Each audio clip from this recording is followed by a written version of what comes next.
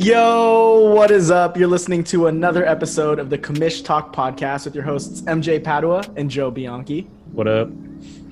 Today on our show, we have a guest from La Ligma. We're super excited to have him on. He's the newest member of the league. His name is Jimmy. He comes to us from Illinois. Jimmy, how are you doing, man? How are you feeling coming into the pod? I'm doing great. Feeling a lot better coming into the pod than I am coming into the league. That's fair. But we can talk about it.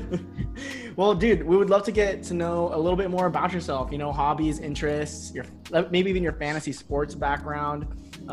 You can just rattle off those things. Sure. So, I live in Chicago, or right outside of Chicago now, and I've been in and out of the city. Met MJ through Crew. So I've worked for Crew for the last 5 years. I haven't told MJ officially. I don't work for Crew anymore. So you're welcome. Sorry, I meant to tell you that before the podcast started. No, you're fine. So, I mean, hobbies. I grew up playing sports. I love sports. I played football and basketball, varsity, in high school. I love, so MJ used to do this online basketball league with me that I really love, and it's literally just basketball stats. It's simulated college basketball. Love video games. I've been doing fantasy football since I was in high school, and then fantasy baseball the last 5 years. So love fantasy. Just love getting to get to know players better, or have a reason to watch the Dolphins Jaguars on Thursday, which is a game I would not have watched otherwise. That's you know what I mean? One to watch, yeah. Yeah. They're hyping that game up, and I mean, I don't know about it, but so yeah, a little bit about me. I'm married. I also have a foster son, and we just got a dog too. So, yeah, that's me. Have you been playing fantasy football for a while? Yeah, since high school. I didn't pay attention a ton until post college. I know I drafted Cam Newton in the first round at one point. But Everybody not in a does. super flex? Yeah. No, not in a super flex. To be gotcha. fair, it was a 10-yard per point quarterback league instead of 25-yard. And so I actually won that year, but I shouldn't have. Oh, Yeah. you know, we all get those. Some of us get those 2 years in a row. So Sure. Dude, you're starting off this year pretty hot in our league. 2-0. Yeah. You know, you're ahead of the likes of Kayvon, Tim, MJ even. In terms of value, where would you say your team ranks among the rest of the league? Do you think that's indicative of where your team is, or do you think you're just starting off really hot? Yeah, that's a good question. I mean, I made a joke about coming into the league, not because of necessarily the quality of my team. I would say it was an above average 10-team league. And MJ even told me some of the players on it. But I come in and this is the most unequal league I have ever been in. And I'm gonna blame people. I mean, I don't necessarily need to name names right here. I don't want to do that to Shabes, but you know what I mean. But there's clear 3 tiers in my opinion. I think the top tier is you, Joe, along with Kayvon. Although if we're talking just this year, I think Kayvon is probably still second, but even potentially third or fourth. he's a little sus after that Saquon injury. Right, yeah. Mm-hmm. And then I think you could even probably break it down into 4 tiers. I think Kevin might be in the solid third. You guys have talked about that. And then MJ and I are in that 4 or 5 spot. And then the bottom 5 are kind of in my opinion, there's still some significant ranking there, but I would say they're a little bit jumbled to me. I'm going to say something potentially homer. I think I have taken a pretty solid, solidified myself as that 4 spot right now over MJ. But just for this year, I'm not talking long term. I'm talking just this year. But I don't know. I don't know what you guys think. Yeah, I mean, I think that's totally fair. I think I favor my depth a little bit more than yours.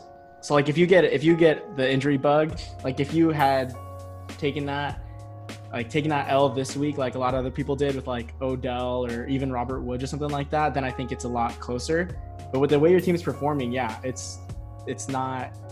I think, yeah, maybe you've solidified that. We were 4 points off of this week. Last week, James Conner laid an egg for me. Almost nearly did. So that was a big bummer.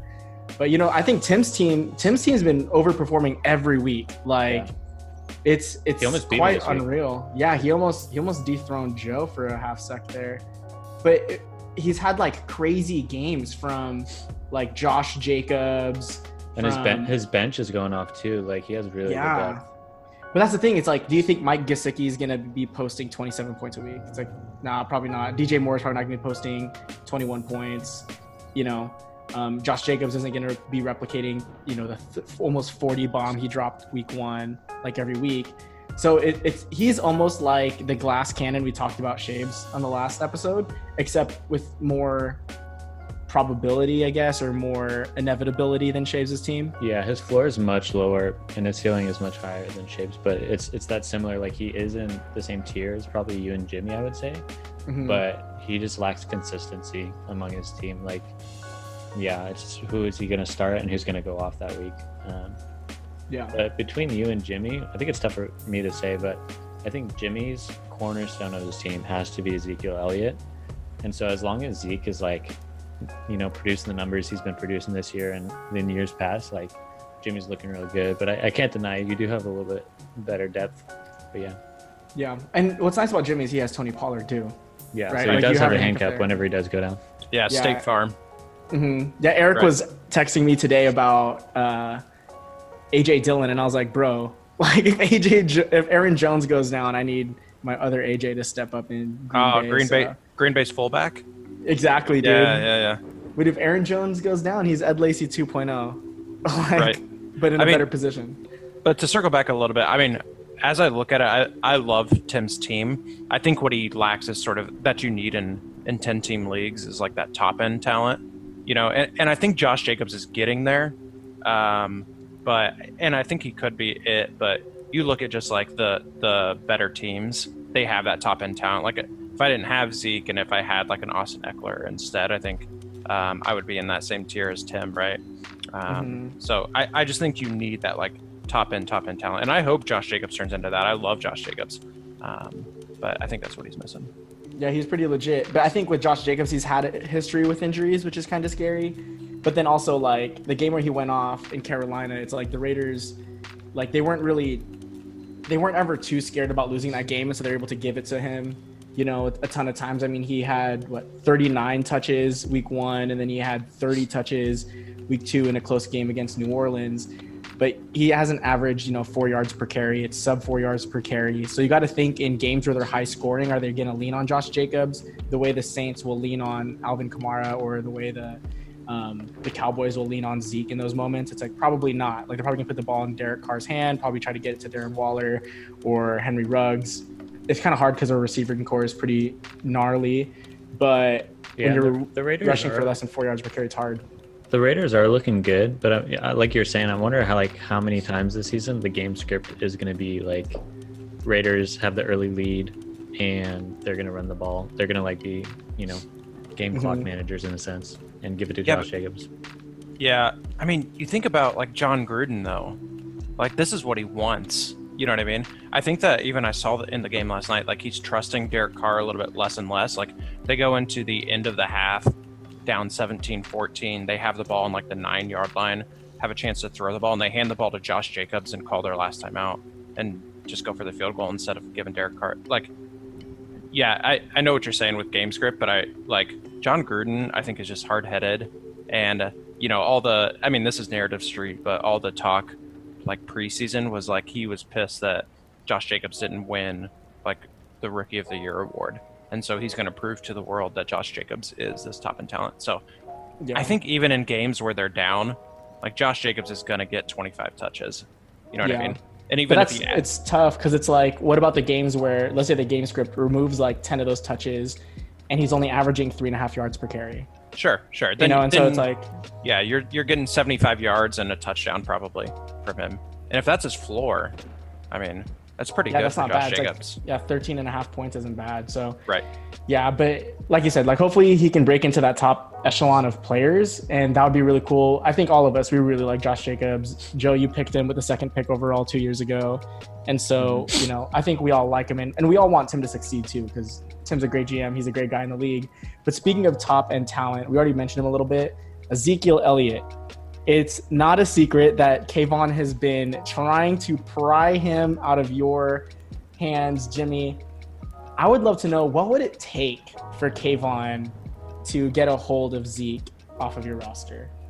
I do want to say that I have issue with the term like pry, because what he has done has like offered me Austin Eckler plus garbage like over and over and over, and he can't do that anymore. I understand that because he doesn't have Austin Eckler anymore, but pry is a strong word, because I said this in the text thread, but like Kayvon talks about Ezekiel Elliott being like the number 3 back, and like the amount of trades that he sends me would indicate that he thinks he's the number 3 back. But the type of trades he sends me would indicate that he's the number 10 back, right? Yeah. Like, yeah. So it's going to cost like potentially body parts. I would say like, so I sent him this trade that I would do for it, and I wanted from him Amari Cooper. I wanted Madison and Cook, and I wanted AJ Brown. And so, I mean, I wanted a lot, and I think I've sort of said this already. I think in 10-team leagues, like top end talent and sort of guys that have the potential to do like ridiculous things is really, really important, because the league is a lot shallower. And so if I'm going to give up the second or third best running back, I want the 4th best running back plus like a wide receiver 1.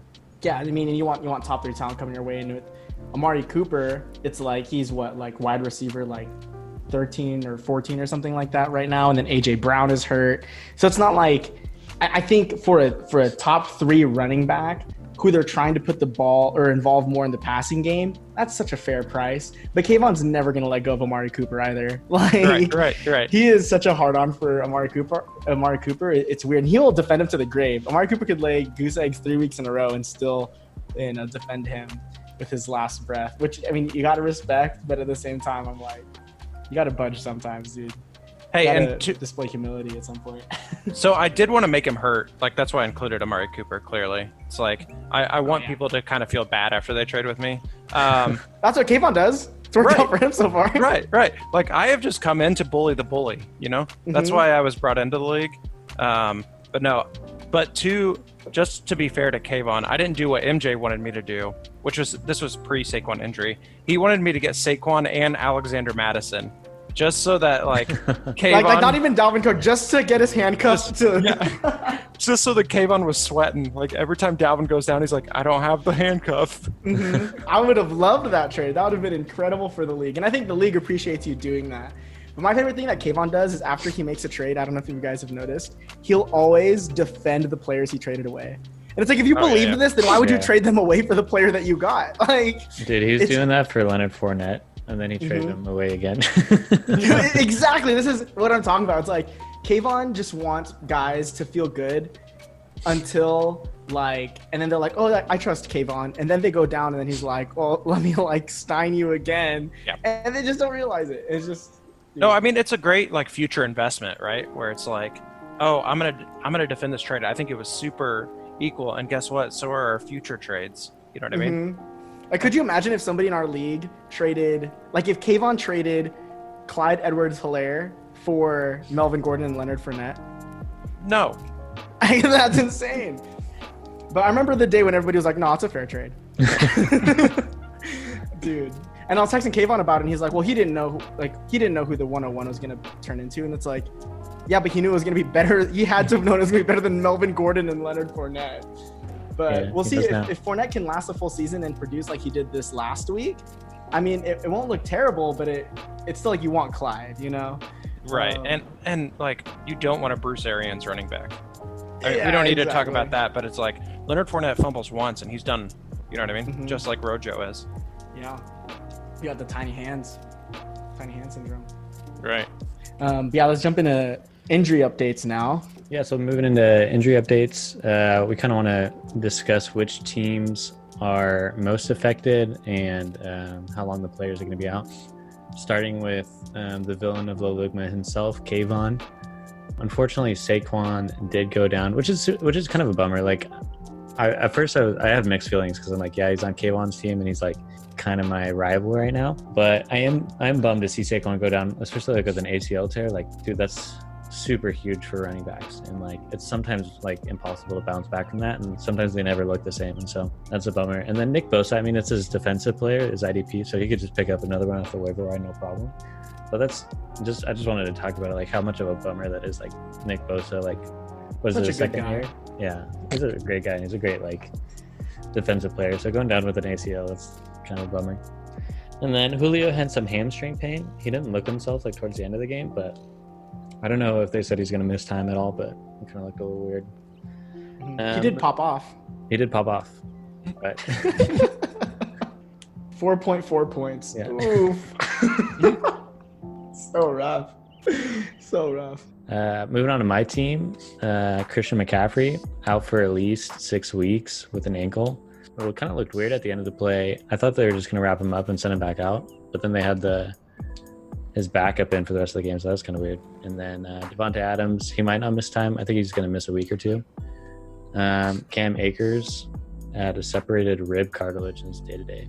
Yeah, I mean, separated rib cartilage sounds terrible. Yeah, I don't And even then know what they're that is. but Right, it's right. kind of fun. Well, it's like the stuff in between your ribs, Joe. Just Oh, gotcha. yeah. But it's like, oh yeah, his ribs separated, day to day. Like to be an Yes, NFL What a man. player, yeah.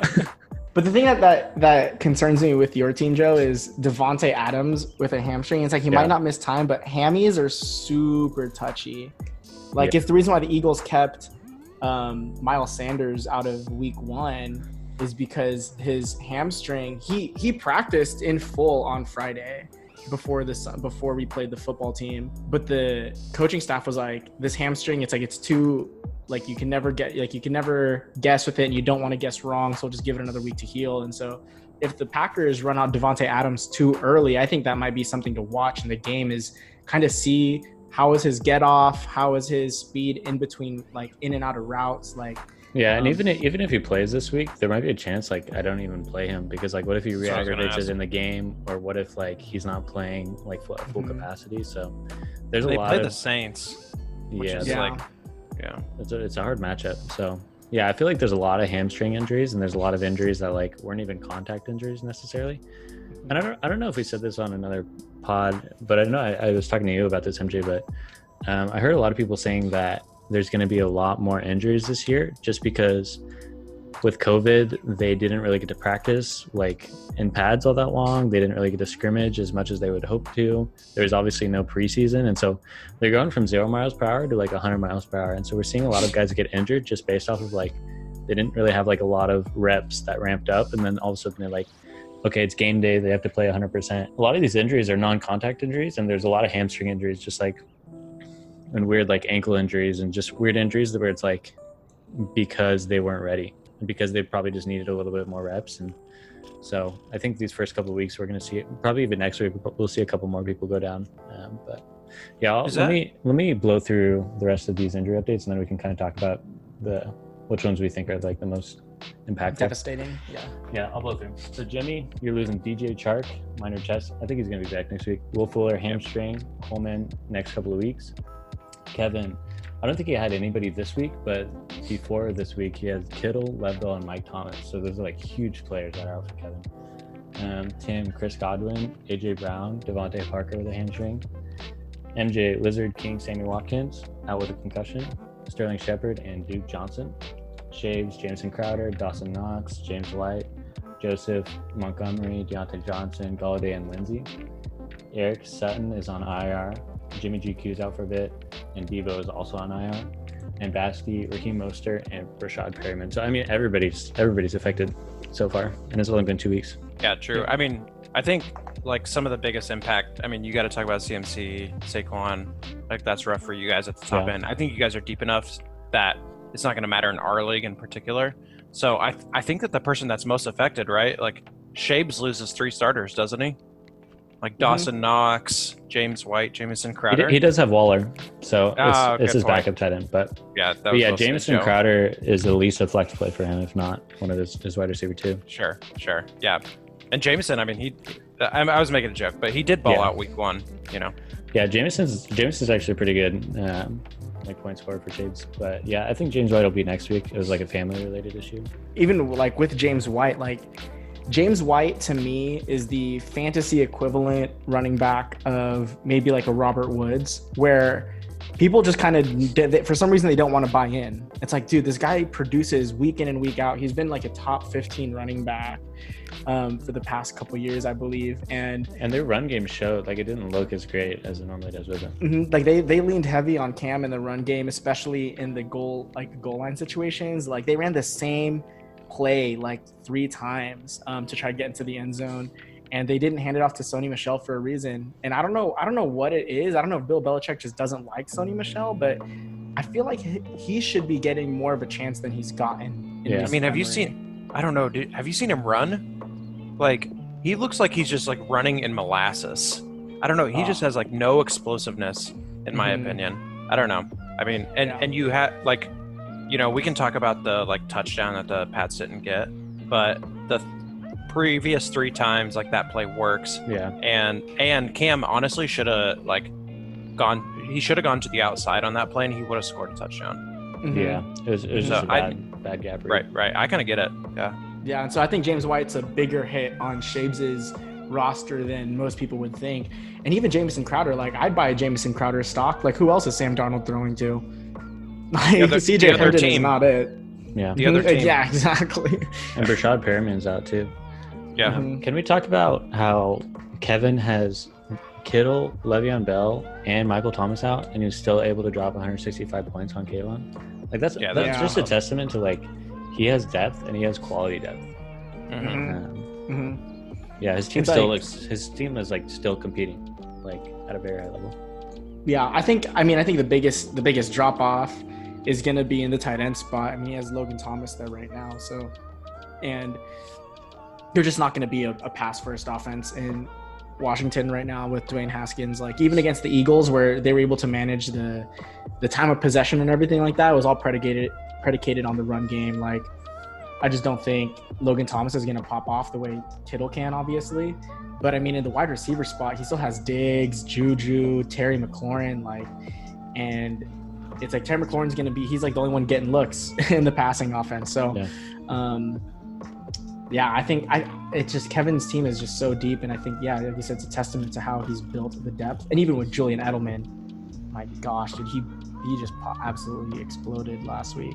179 yards with no touchdowns. Like imagine if you just sprinkle in a touchdown or 2 in there, he's going off for, almost 40 points. It's crazy. Yeah, he looked absurd. They just couldn't cover him. Yeah, I mean, I think Kevin's the biggest loser here in the injury report here. I mean, I think that you look at other guys like MJ's not super impacted. I'm not going to be super impacted. I think Eric is impacted a little bit more than we realized with Cortland Sutton and Debo. I mean, he knew Debo was going to be out, but if he had those 2 guys, he'd look a lot better. So, yeah, rip Kev. Yeah. If anything, Eric's injury report helps my team because now Jerry Jeudy is the bona fide wide receiver 1 in Denver, which it's like with Jeff Driscoll, is that stock you're buying? I don't know. But I mean, Jeff Driscoll didn't look he didn't look far and away different than Drew Lock has looked so far this season. So I don't know. We'll see. Even you having Duke Johnson out with an ankle injury, that almost helps your team with David Johnson in as your running back. Like you're guaranteed to see like a couple more touches per game.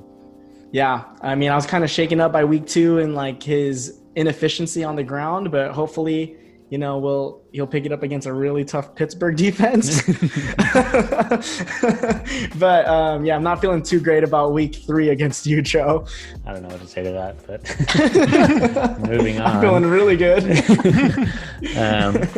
Moving on this next segment, we have 4 post-draft trades that we want to break down.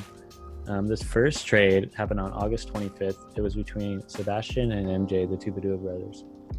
So MJ received Duke Johnson and James Conner, and he gave away Marvin Jones and Todd Gurley, as well as a 4th-round pick. Jimmy, what are your initial thoughts on this trade? I mean, if we had talked last week, I think that my initial thoughts would have been very different, right?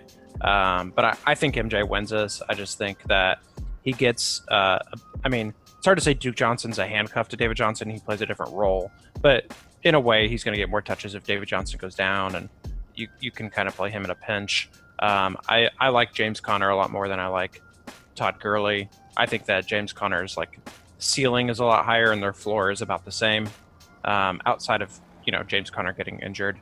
And then MJ didn't have to give up much in the combination of Marvin Jones in a fourth. Although Marvin Jones I think has slept on a little bit this year.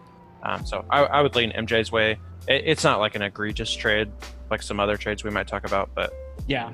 I agree. I think I win just because I have James Conner, but Marvin Jones, like I thought it was a pretty even trade. Even still, like I think it's in my favor, but it's not terrible against Sebastian because Marvin Jones, he's a startable flex. Like if you have injuries, like to your wide receiver position or something like that, and he could always go off because the pass, like Detroit is all about putting the ball in the air and putting the game into Matt Stafford's hand, and then I have David Johnson, so I think that really helps out. So, yeah, I don't know. I think I win that one. Yeah, for me, it's a little bit more of a wash. Yeah, I think it's pretty even. It's kind of like when it comes down to who do you believe in more, Todd Gurley or James Conner, and like for me, it's not even who do you believe in more. It's like who do you think will stay uninjured longer. So we'll see. Mm-hmm. Yeah. Next trade is between Tim and Kevin. So Tim received Chris Godwin and Kareem Hunt, and he gave Kevin Miles Sanders and a 4th-round pick. MJ, you're shaking your head. I'm shaking my head because I'm looking at what Tim got from Miles Sanders, and I'm just appalled that he didn't want my trade offers. And so I won't go into it, but it did involve Cooper Kupp, my 1st-round pick, and a running back. And so I'm just not going to I'm not going to go into that. But I think this one's pretty even, honestly. Like, I think this one's pretty even because I think Miles Sanders, and I'm going to let my Eagles bias speak right now. I think Miles Sanders could finish at like running back 4 or 5 on the season. Like on the season. I mean, it's just quite obvious right now. And sometimes you got to face the facts, guys. The Eagles cannot put the game on Carson Wentz's back. Like, they just can't right now. And they're going to have to put that in Miles Sanders' hands. And I think they're going to try to get the ball to him a ton. I could see him getting Josh Jacobs style volume, right? Where it's like 30 plus touches a game. And I think Miles Sanders is more explosive than Josh Jacobs. So you're not worried about Boston Scott at all? I'm not too worried about Boston Scott at all. I think it's like quite obvious what our running game was able to do without Miles Sanders, and what it was able to do with Miles Sanders is just he's the engine that makes our offense go. And then with Chris Godwin getting hurt, obviously hindsight being 2020. Yeah. But then Kareem Hunt, it's like, how can you know which game Kareem Hunt's going to go off? I'm surprised at how much they're using him in that offense. He looks like the 1A to Nick Chubb's 1B. Right. He's outscored Nick Chubb since he's been back. Yeah, and I think it's just that dual threat capability that he has. Right. Yeah. I mean, I think to your Miles Sanders point, MJ. I mean, I like Miles Sanders as a player. I think he's really good, but I think what I worry about is just like the offensive line for the Eagles is injured, decimated. And it's like I think that the team can't put the games on Carson Wentz back because the defending players are there. Mm-hmm. It is occupied currently by the defensive ends. Yeah, and but Aaron Donald didn't get a sack again. The Rams didn't get a sack against us, and he still threw 2 picks. And I'm just being real. That's my quarterback. You know what I mean? Sure. Yeah. No. Don't get me wrong. Like Carson Wentz looks like trash right now. Mm-hmm. I think that that's very, very true. But like sacks are not the whole story when it comes to quarterback pressure. Yeah. And you guys just got another offensive lineman was just injured, right? Mm-hmm. And is potentially missing time. And so that's 3 offensive linemen 3 starters missing time. Yeah. Like I think Miles Sanders is good. I think he's a really, really good long-term piece. And I think in Dynasty that means that like Kevin does win this trade. But I think for this year, like Kareem Hunt has outscored Nick Chubb. He gets the more valuable touches in terms of catches rather than Nick Chubb's sort of like 3-4 yard runs. And Chris Godwin, I mean, injury risk is low because the concussion, he's through the concussion protocol. You know what I mean? Yeah. And he's playing with the GOAT. And so I also think this trade is pretty fair for this year, but when you look long-term, I think it leans Kevin. Yeah, but I think it's even with Kareem Hunt scoring more, he got 86 yards on 10 touches. Like, that's hyper efficient on the run game. Like, do you think he can replicate that? And he only saw one more target in the pass game than Nick Chubb, and he scored a touchdown. So, I mean, you take away maybe a big run here, and then he got 2 catches for 15 yards and a touchdown. If that's what you're counting on every week, like, your team's not looking good. And so for me, I think him outscoring Nick Chubb both weeks isn't going to be indicative or true of what the season will hold for that. Yeah, and my stat is even from last year when he joined the team. I think he's outscored. I think it's, I can't remember correctly, but 7 of 9 games or something like that. He's outscored Nick Chubb. And so I would say, so you look at the game script for the Browns. Their game script has been like Nick Chubb for the first 3 quarters, and then Kareem Hunt comes in when the defense is tired, and he gets the 4th quarter. And so do I think he's going to get 8.3 or whatever it was yards per carry every game? Absolutely not. But I do think he's going to come into games when the defense is tired. I mean, Nick Chubb is like a bulldozer, right? And he tires teams out. And then you put in Kareem Hunt, like, who's shiftier, quicker, like the defense is. I think he's going to be super efficient. And I think both backs, like, this is not a knock against Nick Chubb. I think both backs are going to be valuable in Cleveland. Yeah, that's true. Next up, we have Shapes doing a bit of a, what I would say, an emotional trade, maybe. So he receives Latavius Murray, Chris Thompson, James Robinson in a late 3rd, and he gives up Leonard Fournette. Personally, I'm not a fan of this trade. I think that this is probably the worst trade Shapes has done this year. I feel like he was just feeling very low on Leonard Fournette, and people sent him some meme trades, and he was just sick of it, and he just wanted to dump him off for the best value that he could get. But I don't think that this is the best value that he could have gotten. And it's another one of those, your 4 quarters does not equal my dollar trade. And the Shapes need to realize this. And you just need to wait and hold your low players and wait for them to increase in value. And now, like, after week 2, Leonard Fournette is looking a lot better. I mean, all he had to beat out was Ronald Jones there in Tampa Bay. And, like, I knew that was only a matter of time. And so, I mean, it's tough to say because, you know, Leonard Fournette can get injured at any time. So that could go, his value could drop to 0 immediately. But yeah, I'm just not a fan of this trade for Shapes.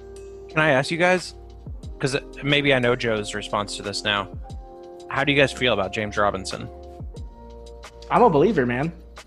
I was going to say I flipped on this trade. I hated this trade when it happened. But seeing James Robinson the past couple weeks, I'm kind of a believer. I think with DJ Chark being hampered by an injury, like, and the Jacksonville Jaguars not having much in the way of like offensive absolute like talent, I think, like, you know, they're going to lean on the run game and in some games and try to make sure the other offense doesn't have the ball because their defense is super poor also. So, like, as long as they can hold on to the ball for long stretches of time, which means running the ball a lot, like, they're able to keep their defense off the field.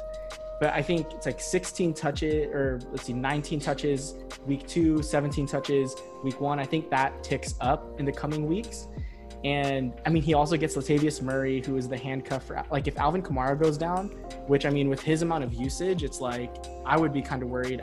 I would love to have Alvin Kamara, Joe. So if you want to send him my way, you can. But it's like, with the amount of volume he gets, injuries are always a concern. If he goes down, he has the immediate handcuff to that. And then he also gets a 3rd round pick on top of that. I think it's more even than anything, because like you said, Joe, like, Leonard Fournette could ball out for a few weeks, but then also like look like an absolute dummy. But I mean, this will talk about in the next trade, but Kayvon uses Leonard Fournette later in another trade. And so I think we also have to consider that, because who Kayvon ended up with, man, that is just absolutely like, I'm jelly. Jelly of Kayvon. Yeah, we're about to hop into that. I feel like with James Robinson, I'm kind of on the fence, but I'm leaning more towards he's kind of like a poor man's Kenyon Drake. Yeah, I mean, he scored 21 points this week, which looks really great. And I think he's going to do well the next couple of weeks. You know, they're going up against Miami and Cincinnati. But then you start playing teams like, you got Houston week 5 and week 9, and then you've got the Rams or the Chargers week 8 and Detroit week 6. You know, the Packers week 10. And I don't know, when they start playing real teams, I think we're going to see, I don't know, a little bit less action from James Robinson. I don't know. In my opinion, I'm not super high on James Robinson. I think that it's not enough to give up Leonard Fournette. I think that there's a bunch of people. I think after what I'm trying to say is this made Kayvon's team look a whole lot more better than it improved Shades' team, if that makes sense. And so I think that's why I was really sour on this trade. And it's probably also because he just traded straight to my rival, and I hate it when Kayvon's team looks any better. But yeah, this was a great trade for Kayvon, and I think Shades, like, if you guys don't think it was that bad, then maybe I'm just sour on it. But I mean, in the moment, I thought it was not great. Same. Sort of like the 4 quarters to $1, and maybe we don't give Shabes enough credit. Maybe he's like a secret genius and knew that James Robinson was going to be a baller. Because I'm by. We'll get more into this a little bit later, a little bit of a tease, but I'm buying into James Robinson, and even in the moment, I actually was pretty high on Chris Thompson. And I'm worried about Leonard Fournette long term. But I want to save a couple of my thoughts so that we can jump into the effects it did have on this next trade. Gotcha. Yeah. So the last trade, and probably the hypest, Tim traded away DeAndre Hopkins, and he received Leonard Fournette, the aforementioned, Austin Eckler, and AJ Brown. And this is before AJ Brown was ruled out.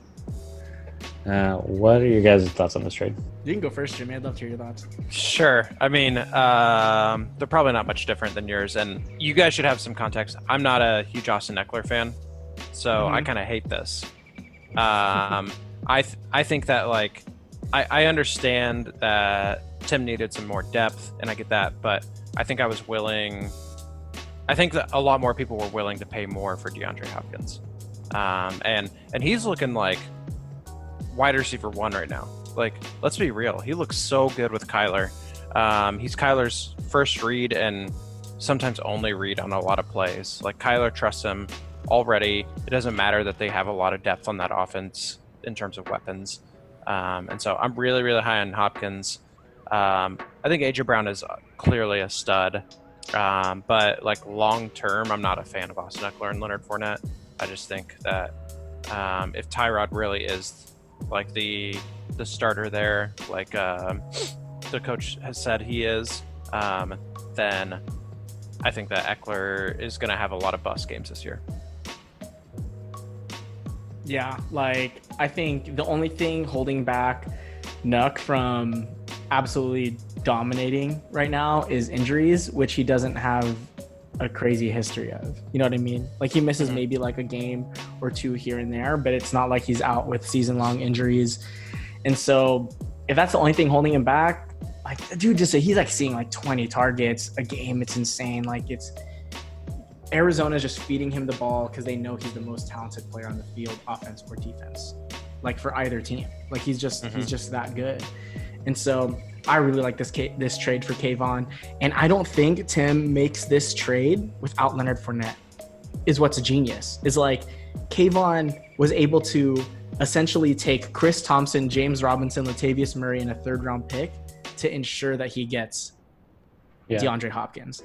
But here's the thing I will put out there for the rest of the league is if Austin Eckler does not continue to, like, put up, like, incredible numbers, try to trade him for multiple players, because Tim would be enticed to say, I turned DeAndre Hopkins into 6 starters, right? Like, if you did like a 2-for-1 or 3-for-1 for Austin Eckler, I think you guys could get him right now, because it only makes Tim look better for the DeAndre Hopkins trade, but also you can get Austin Eckler. So it could be a win-win there for you and Tim. Just something to consider if you guys are looking to upgrade your running backs. And I do want to say, to Tim's credit, I think he did do a lot of due diligence. Like, he did text me. I was pretty tired and didn't respond super well, and maybe would have paid more, but didn't realize how urgent it was. So to his credit, maybe we weren't offering enough to, like... Yeah, I sent him some offers. I think he was really set on getting some running backs that would propel him into playoffs. I think that these running backs will do that job. But, I mean, yeah, it's kind of what did it cost type of situation. I think Austin Eckler does have the capability to drop a 30 bomb every now and then, but I'm really high on Joshua Kelly recently. He's looked really good, and they're giving him probably like 30% of the touches, and I think that that's just going to increase year after year. I don't think it's not like Austin Eckler is like this talent that's going to overshadow, Joshua Kelly. I think it's more of like Austin Eckler looked so enticing last year because of the situation, and with Melvin Gordon leaving, it was like, oh wow, look, his situation's so amazing.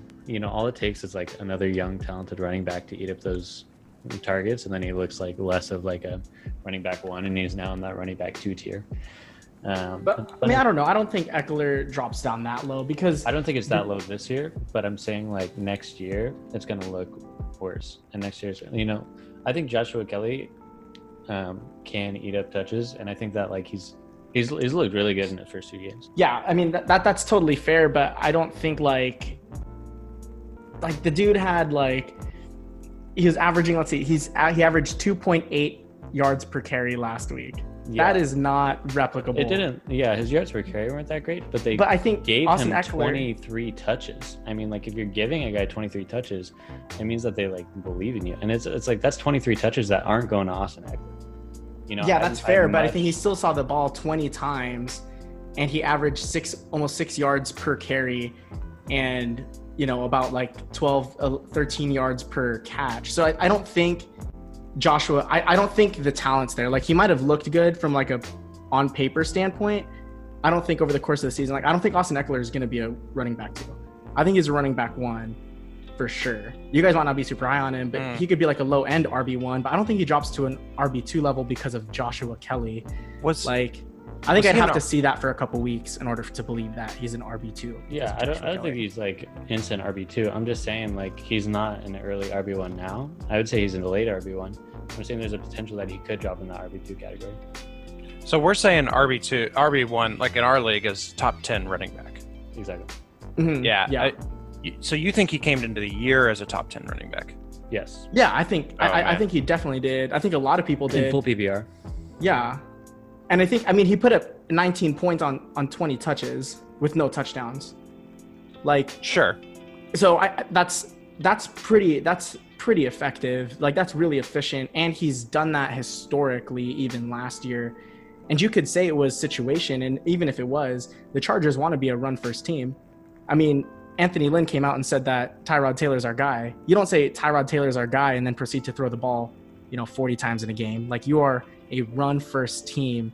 If you have a rookie quarterback, if you have a mobile quarterback, like that's your identity. And I think that's their identity going forward. And I think Austin Eckler, his talent will just edge out Joshua Kelly's in terms of touches. Like I don't think one game is indicative of what's true. Let's put this to test. Can I ask you some questions? Mm-hmm. Okay, Austin Eckler or Clyde Edwards-Helaire? Okay. I would take Clyde. Okay. MJ? I'm thinking that one's tough. I think that one's close. I think, dude, that's really tough. For me, that one's not even close. Not even close to me. Yeah. I mean, I'd that's say fair. I'd say it's close, but I don't know. Yeah. Okay. What about Chubb or Eckler? I think Chubb, maybe. I don't know. That one's close too. Like they're just such different running backs, and so it's like, are you quantifying it by talent or are you quantifying it by like fantasy output? Fantasy. Just pure fantasy. Then I would say Eckler. Okay, I disagree. That's fair. Chris Carson. I'd say Eckler. I'd go Chris Carson again. So those are running. If you put Eckler ahead of them, those would be running backs 11, 12, 13. Like Alvin Kamara, Derrick Henry, Zeke, Jonathan Taylor, Dalvin Cook, Miles, like Aaron I would Jones. take Eckler over Derrick Henry right now. What? Yeah, well, it's also full PPR. I don't even. I get that, but I don't even care. Like, I think even in full PPR, and I think there is that room for wiggle with a player like Austin Eckler. It's like he's on like an offense that like it's hard to completely buy into. Right. He and maybe dual threat, and then is that chance of Joshua Kelly, but it's also like he did drop 30 bombs last year. I think that there's room to like be on both sides of the fence. I don't think like it has to be like right and wrong. I think we'll be proved wrong either way. One of us will be proved wrong either way. Whether you or not. But I'm excited to see how Austin Eckler does this year and how the Chargers backfield looks. Going into 2021 as well. I don't think it's the worst piece for his team, but I don't know if he could have snagged another one of Kayvon's running backs. I don't think Kayvon's going to want to now, though. yeah, definitely not now. Yeah. That's the other question I wanted to ask you about this trade. Do you think Kayvon would have made this trade if Saquon got injured? Because it's like, yeah, he's getting DeAndre Hopkins, but I think he felt very safe about, how many running backs he had on his team. For those of you not in our league, he also has Clyde Edwards-Helaire, and he has, who else is there? He had Saquon as well as Dalvin Cook, of course. Dalvin Cook, and Alexander Madison as a handcuff. I think he still does. I mean, I think that he has enough to compete. We have 2 running back slots. He had enough receivers to flex in. You know what I mean? And so, I would still do this even in his situation. Yeah, I was looking at his team before and after he made this trade. Before he made this trade, his team was projected 159 points. And then after this trade, his team was projected 171 points. So, obviously his team didn't perform that well this week because of Saquon injury, but his team looked a lot better on paper, doing this trade. So I think both teams looked a lot better afterwards. Yeah, and he sat Julio last week, I'm pretty sure. Yeah. So it's just bad GM moves. But his roster was so stacked that he could, you know what I mean? And so I think it made sense for him to turn 3 into 1, Gotcha. I would have done it, I think. And I think Kayvon would have done it, not even from a value standpoint. I think he would have done it from a name standpoint. Yeah, do D-Hop. Just to lord over, hey, I have Saquon and Dalvin Cook and Julio Jones and Amari Cooper and DeAndre Hopkins. It's like those 5 guys should not all be on the same fantasy team. Like you were saying, Jimmy, the parity in this league stops at the 2 and 1 spot. It's like it's there's a clear 1, clear 2, and then there's everybody else playing catch up. And so I think he still does it because he has the firepower to pull off a trade like this and come out the other side still the solid number 2. But again, with the Saquon Barkley injury, we saw Kevin do it, guys. It's possible. And we saw Tim almost do it to Joe. So I think it's definitely possible in the realm of fantasy that we can beat them. It's just, I think with Kayvon's roster the way that it is, with the name power that he has, it's just I think he still would have done it. No question. You could do it, guys. Hang in there. All right. Let's move on to our final segment of the night. We're calling this one Date, Kill, Marry. I'm sure you guys have played this game before, but we're going to do it fantasy style. So how this is going to work is we're going to list 3 players, and we're each going to decide which player we want to date, as in we're down to ride with them for the short term. We're happy about them for the next couple of weeks, year, maybe 2 years. Which player we want to kill, which one we don't even want to touch. We don't want them on our teams. We want to trade them if we do have them. And which one we want to marry. Which player do we want to trade for and lock them up forever and never trade them again? So MJ, who do you have? Yeah, so I'm actually switching up on you guys. I'm doing a last minute kind of switch. I don't really talk about my players very much, so I'm gonna put one on. I'm gonna marry Jerry Jeudy. I'm gonna date Larry Fitzgerald, and I'm killing Will Fuller the 5th. And these guys are all ranked so far in this season right around the same in terms of fantasy points scored. And so I'm marrying Jerry Jeudy because Cortland Sutton's out with he's put an IR with the knee injury. And Jeff Driscoll, from the eye test standpoint, he didn't look much different than what Drew Lock was offering them. I like Drew Lock more than Jeff Driscoll, don't get me wrong, but just from an offensive standpoint, it didn't look like their offense changed too much. And because he's the wide receiver 1 there, I think he's just going to get a lot of looks. Unless they have Blake Bortles starting. Unless they have Blake Bortles starting, who I am picking up in my Superflex league, or at least trying to. Blake the Snake. Bortles. Good to know. But even then, it's wide receiver 1. I think you still take him, right? Because when times are tough, you go to your most talented players, and everything out of camp is that Jerry Jeudy is just blowing people away. And then I want to marry him. I want him on my team long term. It's gonna take a lot for somebody to take him off my team. I want to date Larry Fitzgerald because just the way it's been shaking out, it's Nuck is the 1. Larry Fitzgerald's the 2, and Larry Fitzgerald is getting a lot of underneath looks out from the slot. And I think with their move offense of trying to get the Kyler out of the pocket, that's just going to bode well for Larry Fitzgerald. I think his floor is going to be double-digit points every week. And, this could be his final ride. So they might want to just, give him the ball for memory's sake. And then Will Fuller, I don't know. I think I might have mentioned this before with the trade that you made, Jimmy. It's just I just don't trust Will Fuller. I just don't I can't trust him to stay on the field. I can't trust him to make every single catch. Like he's had a few drops here and there that were pretty crucial, even for some first downs when he was healthy in week 1. Like, and so I just don't trust Will Fuller. I would try to trade him if he was on my team, and I would want nothing to do with him if he was being offered to me in a trade. And hopefully I didn't shoot you in the foot there, Jimmy. But I don't think the guys trust my opinion enough. I have Larry Fitzgerald too, so there you go. Yeah. So I like one of your guys, and I hate one of your guys, and I'm gonna marry one of my guys. So that's who I have. The wide receivers is Jerry Jeudy, long term. Larry Fitzgerald's good for like a one night fling, and Will Fuller. Sorry, dog. You're 6 feet under. I would say I think that, so I actually would flip Will Fuller and Larry Fitzgerald, which is funny because I have them both, and it's also funny because Will Fuller's hurt.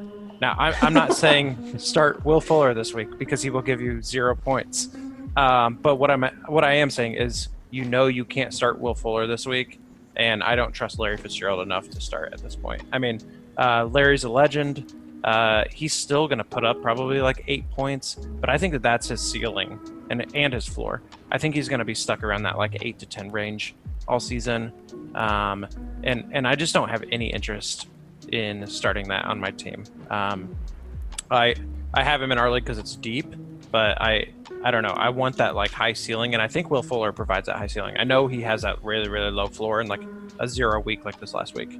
Well, that's another reason why I was picking Larry Fitzgerald is because in the championship weeks, in the playoffs, when it matters, right, Jimmy, for your roster, he's playing against the Rams. Well, week 12, let's say we start week 12, he's playing the Pats, then the Rams, then the Giants, then the Eagles. And so I think, week 11, he's playing the Seahawks. So I think that 3-game stretch of the Seahawks, the Pats, and the Rams, I think those are going to be high-scoring affairs, them against the Cardinals. And so I think you could see a big boost in the passing offense those weeks. And those are some pivotal weeks as we're trying to make playoff pushes and things like that.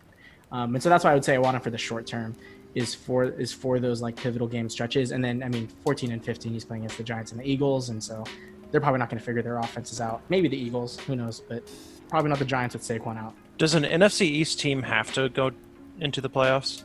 Unfortunately, yes. Oh, man. It's a bummer. Yeah, it is really. Rigged, but yeah. Joe, did you have any thoughts on that, or did you want to jump in? Yeah, I like Mary and Jerry Jeudy. I'd probably do the same. I think I would probably date Will Fuller over Larry Fitzgerald. I think Larry Fitzgerald, he's been in this league a little bit too long, and father time's coming. But also, I think personally, I like Will Fuller's ceiling a little bit more. I think that he has less competition, like talented competition on that offense. He's like Brandon Cooks and Randall Cobb maybe. So yeah, I think for that reason I pick Will Fuller. But I like the Larry Fitzgerald pick. He's actually kind of surprised me this year. I thought that he would kind of be obsolete this year, but he's still fantasy relevant year in and year out. So he surprised me, but I still kill him. Moving on. So my 3, I picked Miles Sanders, Kenyon Drake, and Chris Carson. I am going to, and this is going to be a little weird, but I will marry Miles Sanders, date Kenyon Drake, and kill Chris Carson. So I think Miles Sanders, he just has a lot of miles still on his treads, and he has, like you were saying about the way that the offense is moving, I think that it can't fall on Carson Wentz's shoulder. And even if Carson Wentz goes down, they're still going to have to run the ball somehow. And it seems like they don't really have any contingency plan besides Miles Sanders. And so that excites me a lot if I'm the Miles Sanders owner. Kenyon Drake, I think he's kind of had a little bit lackluster start of the season, but I think he's still going to be the guy there in Arizona. That's going to get, that passing work, and he's going to get the rushing touchdowns. And so I like Kenyon Drake. I think that he has the potential to be a top end running back 1. If not, his floor is probably a low end running back 1. I think long term though, what scares me is they haven't locked him up to a long-term contract. And so his future for me looks super murky. And when I owned him, that was like one of my main concerns is I like him for this year, but I can't say that moving into 2021, 2022. And so I had to accept the offer I did, and I traded him away. But I do like him for this year, and it kind of hurt knowing that I'm not going to have him on my team. And then Chris Carson, I mean, I don't really have a bad thing to say about him. I think that he has a little bit more competition in his backfield than the other two guys, and so that's probably the biggest deal for me. But that's a really high scoring offense, and so I think he's going to produce really well this year. But I think in terms of fantasy relevance, I really like those other two guys a little bit more. What do you guys think? I'd put him in the same spots. I mean, I love Chris Carson. I mean, if this were like a little bit more of like a running back 2 range with Chris Carson, he might be my date. I wonder what's going to happen. I think he'll still continue to be the starter when Rashad Penny comes back, if and when Rashad Penny comes back. But I think that where you have him in terms of like with these guys makes total sense to me. I think I would flip Kenyon Drake and Chris Carson personally. Mm-hmm. I just think Chris Carson's ceiling is so much higher in that offense than, and I mean, I really like Arizona's offense. It's just everything is running through Kyler. Yeah. It's like even the run game, right, is like Kyler's running around, kind of doing his Heisman thing. And I think maybe you're underestimating Carson's role in the passing game, because he had a long touchdown pass from Cam Newton in the back of the end zone where Cam missed him by a hair. I mean, like You mean Russ? Cam. Oh, Russ missed him by a hair. He played against Cam, but Russ missed him by a hair. Maybe it was a catchable ball through his hands, but I mean, he catches that and it's like, dude, that's like another catch, 40 yards and a touchdown. That's an extra 10 points, you know, and then I think your rankings look a bit different. But I mean, he's efficient with the ball and he's getting involved in the pass game. So I would just switch them up. But and again, Miles. I would. Oh yeah, absolutely, dude. You hit the nail on the head. Like Miles Sanders, like come on. Like I'm trying to get him on my roster in every league that I'm in, and I usually don't try to do that. But like he looks so impressive. But I would date Chris Carson because he's entering that age of running back. So like after this season, right? They have DJ Dallas there. You even saw them using Carlos Hyde a little bit. And so I think he's going to be great for this season. I think Chris Carson's great for this season. But again, I think that's why I traded him for 2 seconds to Kevin, is because I was like, I know if I make a push, Chris Carson isn't going to change me making a push or not. Like he's not what's going to win me the league this year. It's going to have to be chips falling in the right place anyways. And so I'd rather take the 2 second-round picks that I traded Kevin for Chris Carson. But I do regret a little bit when he's putting up nearly 20 points a week. Yeah. Which is funny fact. I looked up Carson as I was like trying to find Chris Carson here in his stats on Sleeper, and it showed Carson Wentz, and Chris Carson, the running back, has outscored Carson Wentz, the quarterback, in fantasy this year so far. And it's Let's go. Such a feel bad as an Eagles fan. Fly, Eagles, fly.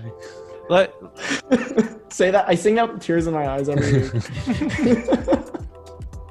All right, so I have 3 rookie running backs, and we've already talked about one a little bit, but this is, well, I won't tell you. So I want to ask you guys what you think first, because I think mine's going to be different. So I have DeAndre Swift, Antonio Gibson, and James Robinson. And just to remind you guys, Antonio Gibson, I was crapped on for drafting Antonio Gibson in the 2nd round. You were? The starting running back for an NFL team. I was made fun of for drafting him in the 2nd round of a rookie draft. And then I also traded away essentially DeAndre Swift. And so I want to hear what you guys think. I just don't think Antonio, I think he's over marketed. Like he's like the weapon. Like, you know what I mean? It's like, dude, get out of here. Like 6'2" running backs that are really fast. It's like, they're going to get all this hype, but it's like, what happened to like Trent Richardson and like all these guys who got a lot of hype? It's like, oh, he's a big, fast guy. It's like, okay, big and speed doesn't a great running back make. Like, I think Antonio Gibson, I think he'd serve himself better if he was like Laviska Shenault. They're very similar in their frame, right? I think Laviska Shenault's what, like 6'1", 230, 250, something like that. Yeah. And Antonio Gibson's 6'2", 220. Like, so they're similar in frame, but I just think he's overmarketed. I think he's overhyped, and he's on a bad offense. Like, yeah, and Ron Rivera doesn't want a Laviska Shenault. He wants a Christian McCaffrey. And Antonio Gibson, as talented as he may be, he's no Christian McCaffrey. And like you, but you were saying that Ron Rivera said that he was a Christian McCaffrey. He literally said, yeah, that's what I'm saying. He wants a Christian McCaffrey, and he said he will get usage like Christian McCaffrey, but we haven't seen that. Like we've seen like 9 rushing attempts the first game and 13 rushing attempts like the second game. And like the other thing is too, like we're talking about the Washington offense, like they're never going to have a neutral game script or a positive game script like for the entire season. And so like they're not going to be rushing that much. And like I think the majority of his points are going to get from like goal line work if they get there. So, marry, date, kill. DeAndre Swift, Antonio Gibson, James Robinson. Joe, I went first last time, so you can take it this time. Dude, I love DeAndre Swift. I think he's had kind of a mediocre start to the season, but it's not like a start to the season that like I wasn't expecting. And as well as like they brought in Adrian Peterson. I don't want to talk too much about it because I obviously have DeAndre Swift, so I'm a little biased. I'm really excited about DeAndre Swift 2021. I'm not like really expecting much out of him for 2020. And so for that reason, I'm like buying into DeAndre Swift for the long term. I think he's a great hold. I think that he's going to be the future running back for that organization. And if they can get their shit together on the offensive line as well as, you know, the passing game, I think that like he could be a really productive player. He's probably like running back 2 ceiling next year. I think Antonio Gibson is really hyped, and kind of like what MJ was saying, like they're really trying to sell him. And it's like, I understand that. And I think that like he can be sold that way, but like you've got to like prove it. And for these first 2 games, like I haven't seen that. And it's not like, I'm not like trading away all my picks to try to get Antonio Gibson now. I think you drafting him in the second now looks a lot better and is probably like completely viable, but I'm not like as excited as him like over DeAndre Swift.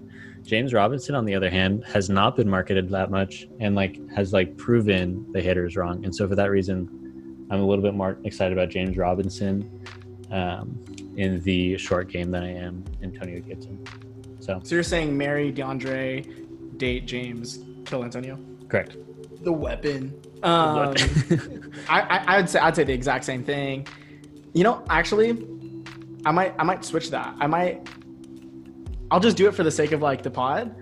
And you guys can give me crap about it later, but I think you replace DeAndre Swift's name with any running back that has passed through Detroit and you say the exact same thing their rookie year. It's like, maybe not this year. Johnson, I was saying that shit too. Exactly. You know what I mean? And then what about Javid Best? You know what I mean? It's like, well, maybe not his rookie year, but I think he'll break out next year.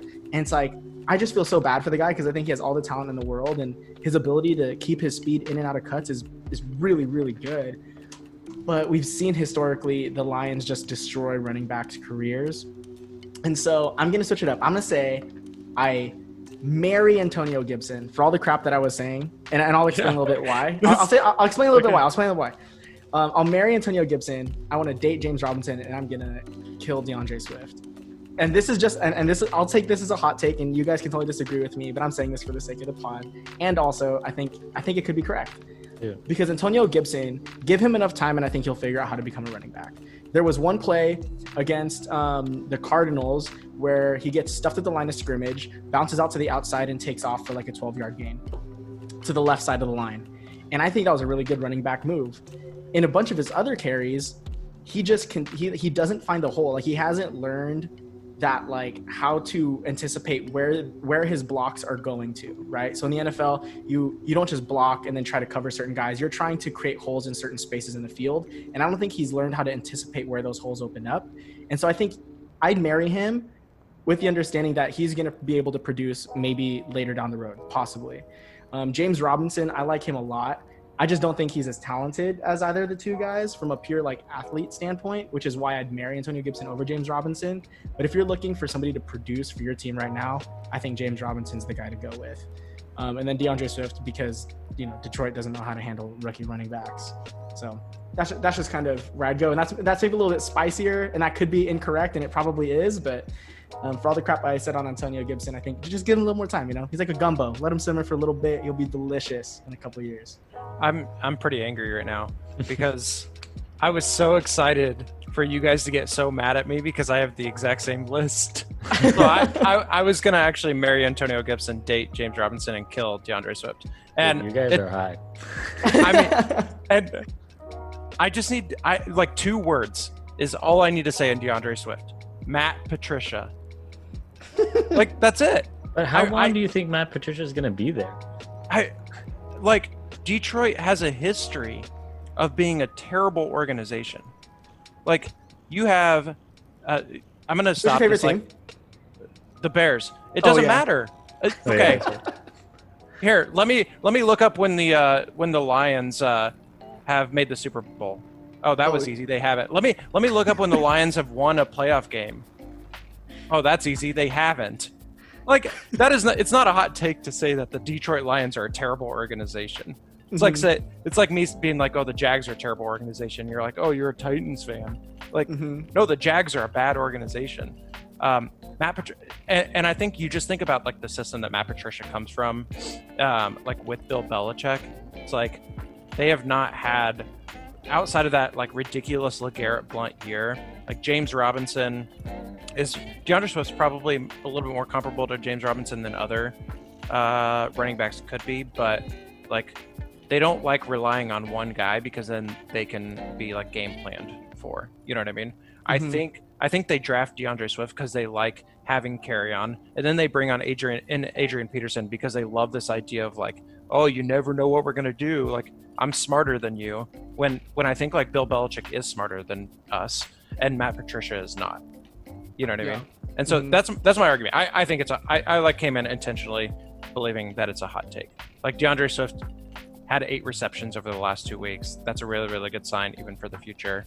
But like James Robinson game is winner. The guy. He did. Didn't catch the one that mattered. Yeah, James Robinson has been, like, the coaching staff there has proven that they want to feed him. I think that Antonio Gibson, like the way that Ron Rivera has talked about Antonio Gibson, is pretty exciting.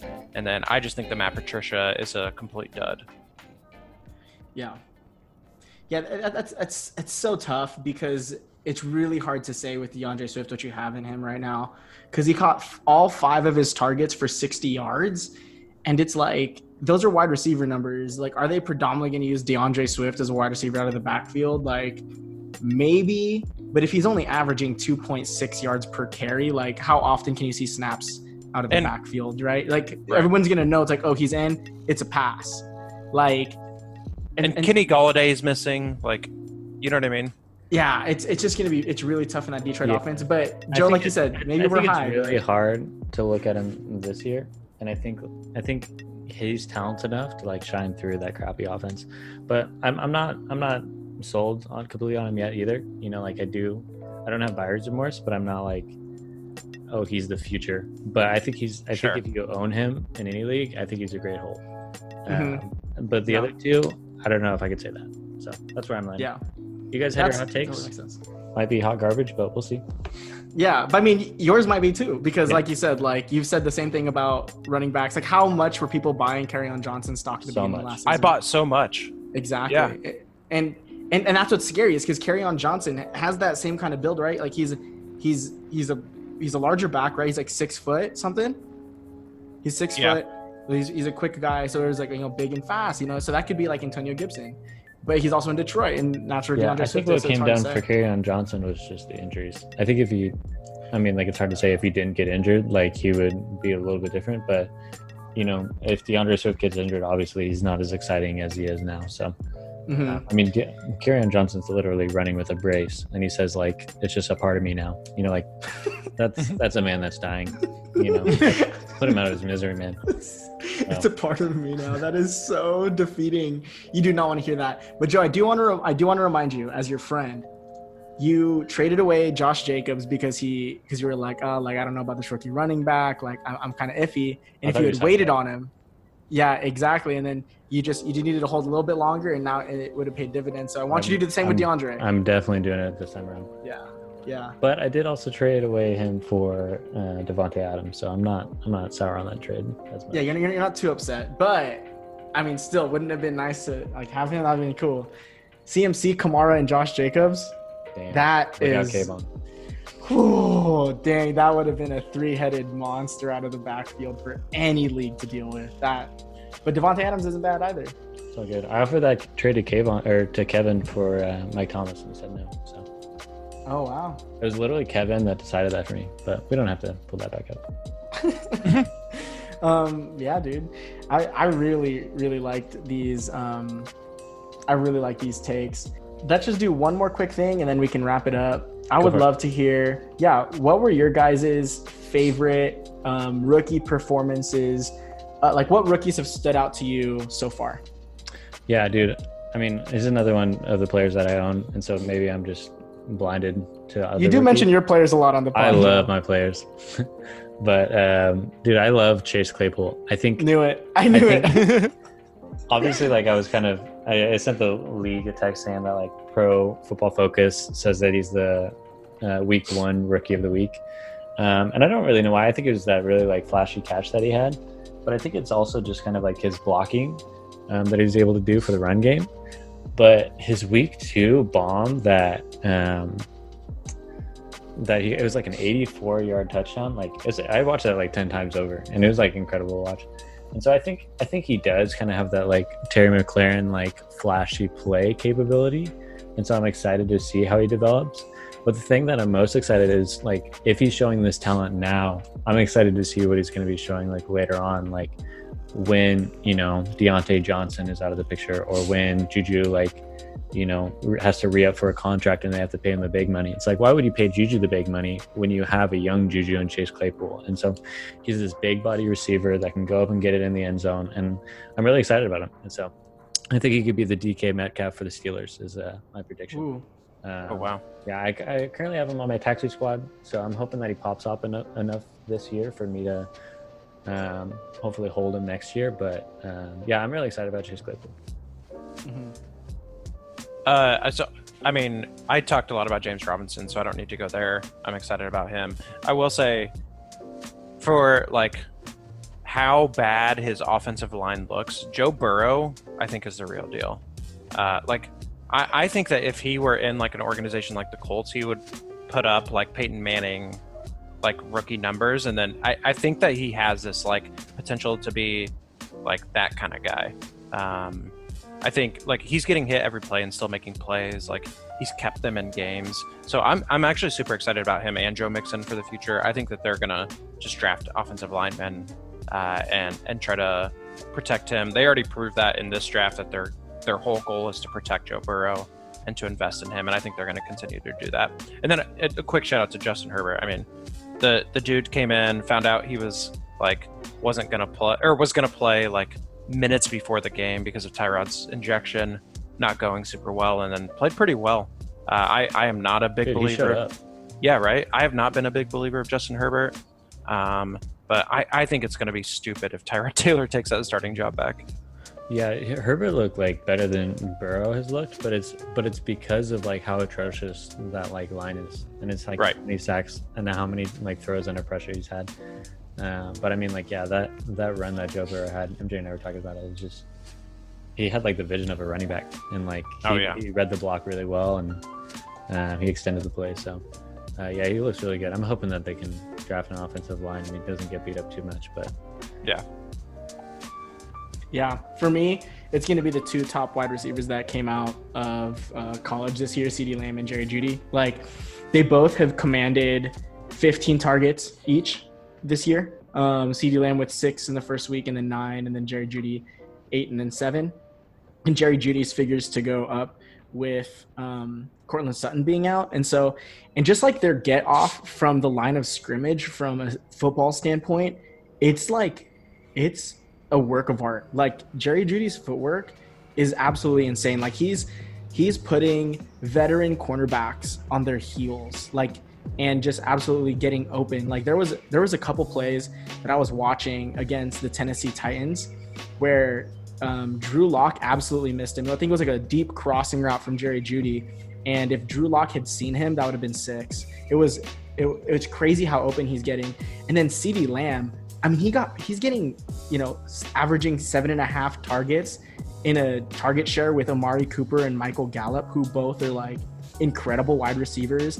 And they also have that Dalton Schultz kid who's absolutely like putting on. Okay, Dalton Schultz is not that good. That was Blake Jarwin's spot, but they, it was. yeah. I mean, he stepped in and he. But still, he does he get still targets. To your point, Yeah. he gets targets. Yeah, and they're trying to feed Zeke, like, to command 15 targets through 2 games. In his rookie season with that loaded of a target share room, like, is pretty impressive. And so I really like those two wide receivers. And going forward, I think they're going to be like the Julio and Devontae Adams of the league in like 4 years. It's like you have those guys, you have wide receivers 1 and 2 on any given week. Depending on who the quarterback is, obviously, by the time those years roll around, because who knows, the Cowboys might not pay Dak. Yeah, guys. Well, thanks everybody for tuning into the podcast. Jimmy, it was awesome having you on, bud. But that's all that we're going to give you guys for tonight. And as always, we love you guys. Thanks for listening. Don't trade with Kayvon. And we got to get to our recs. So, Joe, what is your rec for the week? My rec for this week, I've been playing Super Mario 64 on my Nintendo Switch. Dude, they came out with the Mario Trio Pack, Super Mario 64, Super Mario Sunshine, and I think Mario Galaxy. I've never played that one, but I will. And so I'm super excited about it. Super nostalgia. So yeah, that's my rec for this week. If you guys have a Nintendo Switch, go cop that. Jimmy, what's your rec for the people? So this might be a spicy one. I am currently reading the Malcolm X autobiography, and it like really challenges me. There's a lot of things that are like hard for me, or maybe I don't agree with. But so my rec is, even if it's like long, it's like 400 pages. So if you don't do that, I would say listen to or read just someone from a different sort of perspective, background. Yeah, that's my rec. So, yeah. Critical race theory, dude. That's a spicy topic. I don't need to talk about it. I'm gonna get angry. Yeah. Sorry.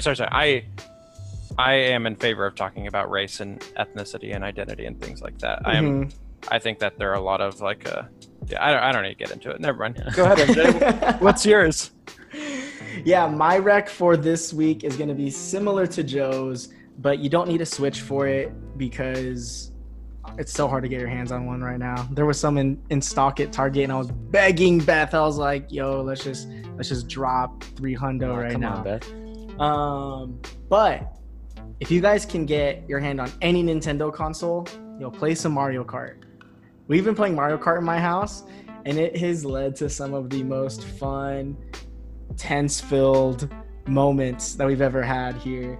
And it's just a lot of fun, and bragging rights are always good to have in your home, you know what I mean? And so, yeah, I would recommend some Mario Kart for you guys. Well, that's all we have for you guys this week. Thanks again for tuning in. Love you guys, and stop trading with Kayvon. Stop it, please. Please. My heart can't take it. Adios. See you guys.